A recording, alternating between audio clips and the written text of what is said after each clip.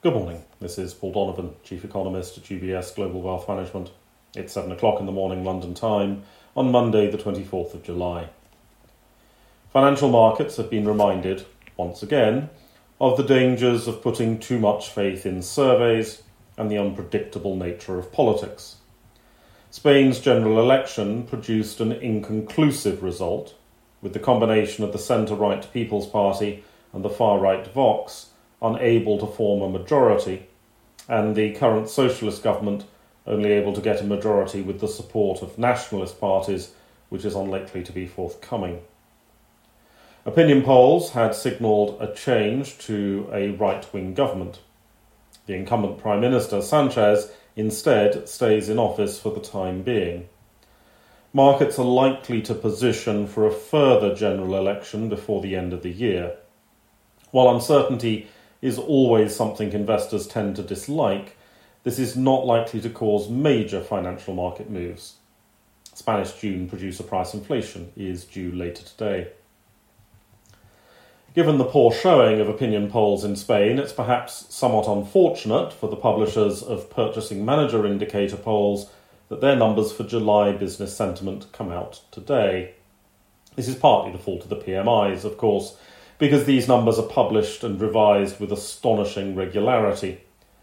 Frequency bias does, of course, give too much importance to high-frequency events, which may explain the motives behind the relentless publishing schedule. The economic, as well as the environmental costs of climate change, are visible in Greece at the moment, with large-scale evacuations taking place on the island of Rhodes in the wake of wildfires. Flights in are now being replaced by emergency repatriation flights for tourists.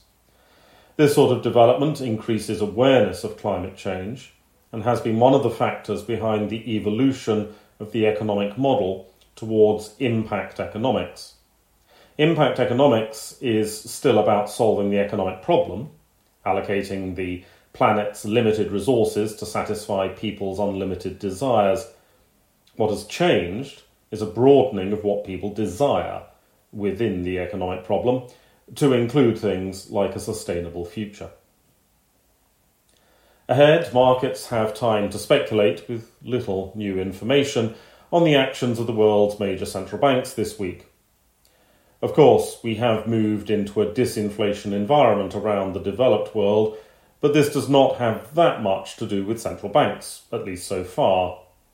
Tightening policy has undoubtedly stopped inflation going higher, but the ending of transitory inflation in durable goods has little or nothing to do with central banks. The ending of energy price inflation has little or nothing to do with central banks. The slowing of profit-led inflation does have something to do with central banks, but the point is that the disinflation forces of tighter policy lie ahead of us, not behind us. That's all for today. Have a good day.